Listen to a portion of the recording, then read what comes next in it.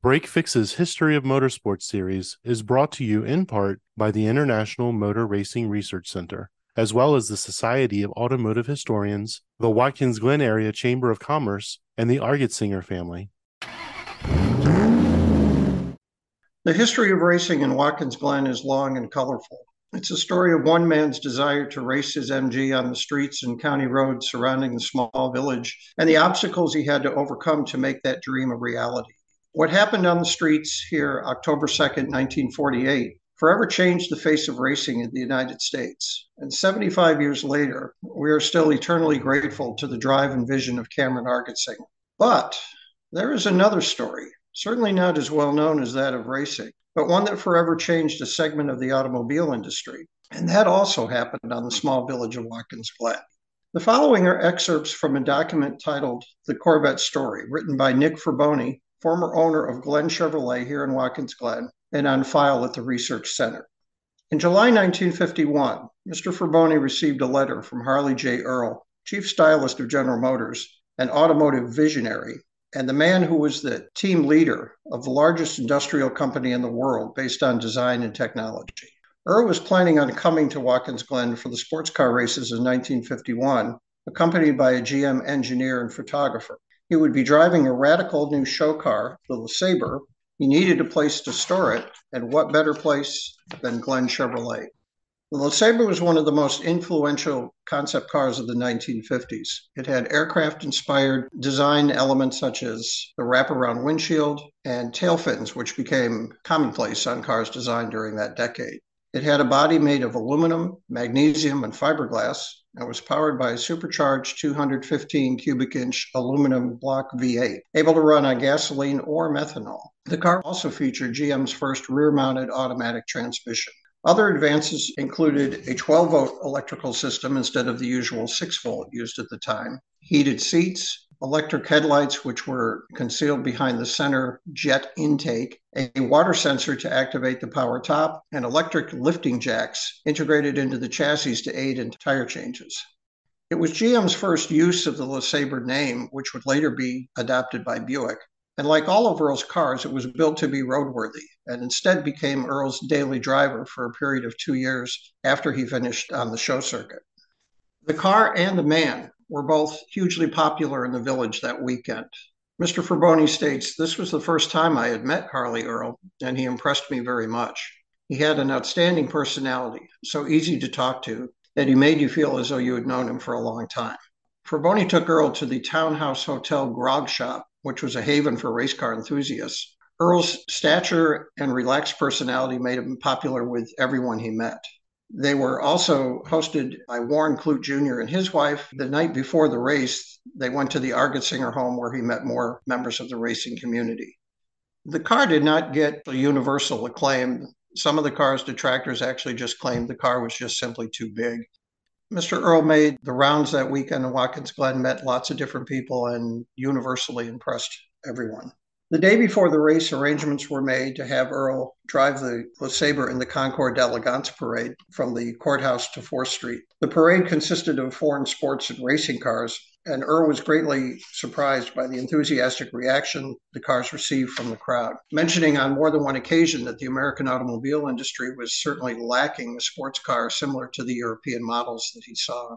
On the day of the race itself, Ferboni and Earl watched the race from the porch of Ferboni's friends, the Woodwards, which was just a short distance down from the start-finish line. Once again, Earl was amazed at the great amount of enthusiasm of fans. He was amazed at the turnout of fans.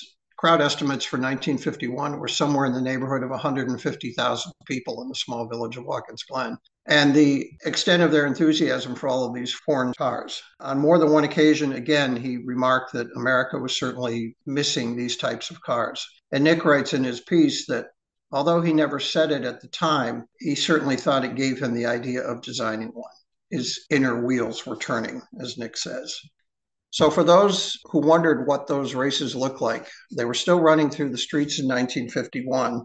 There were only 3 races run in 1951. The Seneca Cup was 8 laps. The Queen Catherine Cup was also 8 laps. And the featured race itself, the Grand Prix, was 15 laps. Now, that may not sound like a lot of laps, but keep in mind they were still running on the 6.6-mile road course. The start finish line was literally right in front of the courthouse, and it ran a big circle around the state park at an average speed of 77.65 miles per hour. Starting positions for each race were determined by a drawing from a hat. There was actually no qualifying procedures at that time.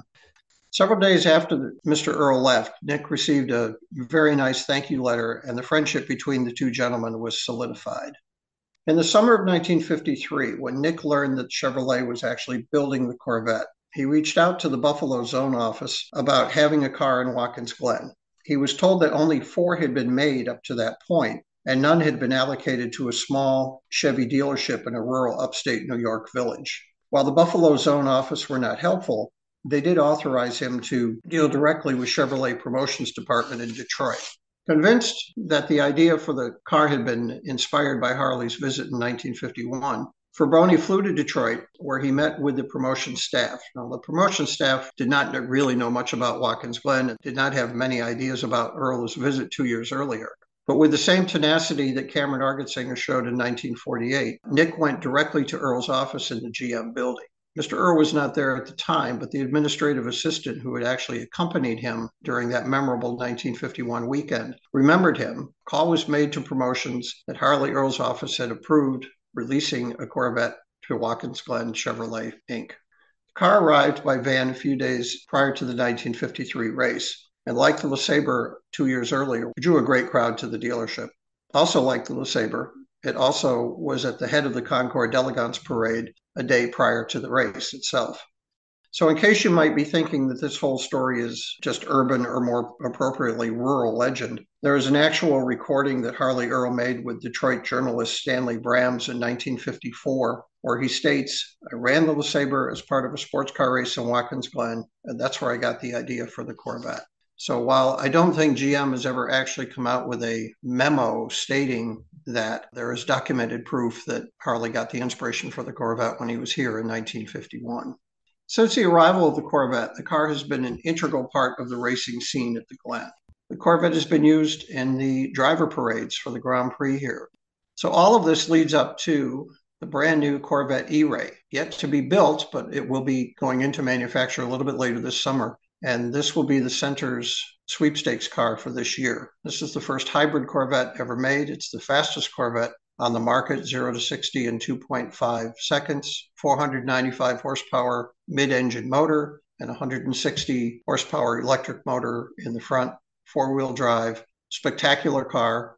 We anticipate having ours very shortly after the build actually begins. This whole history of the Corvette is actually leading up to 2 very special events that we're going to have in Watkins Glen. It's the first annual Corvette Festival, a large Corvette show down at Clute Park, the Legacy of Harley J. Earl keynote address, which will be given by Richard Earl, grandson and historian of Mr. Earl. We'll show the film 25 Years at Speed, the Watkins Glen story at the Glen Theater, and then Corvettes will be given an escorted tour of the original street circuit. And that will be leading up to our vintage weekend. The festival itself is a day-long celebration and honoring of the early days of racing through the village. Corvette, of course, will be the featured mark for this year. There will be a special display of Corvette race cars from different eras, tying together the 75 years of racing at the Glen and the fact that the Corvette has been such an integral part of that history for so many years. That weekend is simply the greatest weekend of the year in Watkins Glen. The Friday event downtown is by far the coolest day of the year here. And the fact that we'll be honoring 75 years of racing, 70 years of the Corvette, and it'll be the 30th annual Watkins Glen Vintage Festival, all tied up into one day, is very, very special. So Vintage Weekend at the Glen, don't miss it. This episode is brought to you in part by the International Motor Racing Research Center. Its charter is to collect, share, and preserve the history of motorsports, spanning continents, eras, and race series. The center's collection embodies the speed, drama, and camaraderie of amateur and professional motor racing throughout the world. The center welcomes serious researchers and casual fans alike to share stories of race drivers, race series, and race cars captured on their shelves and walls and brought to life through a regular calendar of public lectures and special events. To learn more about the center, visit www.racingarchives.org. This episode is also brought to you by the Society of Automotive Historians. They encourage research into any aspect of automotive history. The SAH actively supports the compilation and preservation of papers, organizational records, print ephemera, and images to safeguard, as well as to broaden and deepen the understanding of motorized, wheeled land transportation through the modern age and into the future. For more information about the SAH, visit www.autohistory.org. If you like what you've heard and want to learn more about GTM, be sure to check us out on www.gtmotorsports.org. You can also find us on Instagram at Grand Touring Motorsports. Also, if you want to get involved or have suggestions for future shows, you can call or text us at 202-630-1770 or send us an email at crewchief@gtmotorsports.org. We'd love to hear from you. Hey everybody, Crew Chief Eric here. We really hope you enjoyed this episode of Break Fix, and we wanted to remind you that GTM remains a no annual fees organization, and our goal is to continue to bring you quality episodes like this one at no charge. As a loyal listener, please consider subscribing to our Patreon for bonus and behind-the-scenes content, extra goodies, and GTM swag. For as little as $2.50 a month, you can keep our developers, writers, editors, casters, and other volunteers fed on their strict diet of Fig Newtons, gummy bears, and Monster. Consider signing up for Patreon today at www.patreon.com/GT Motorsports.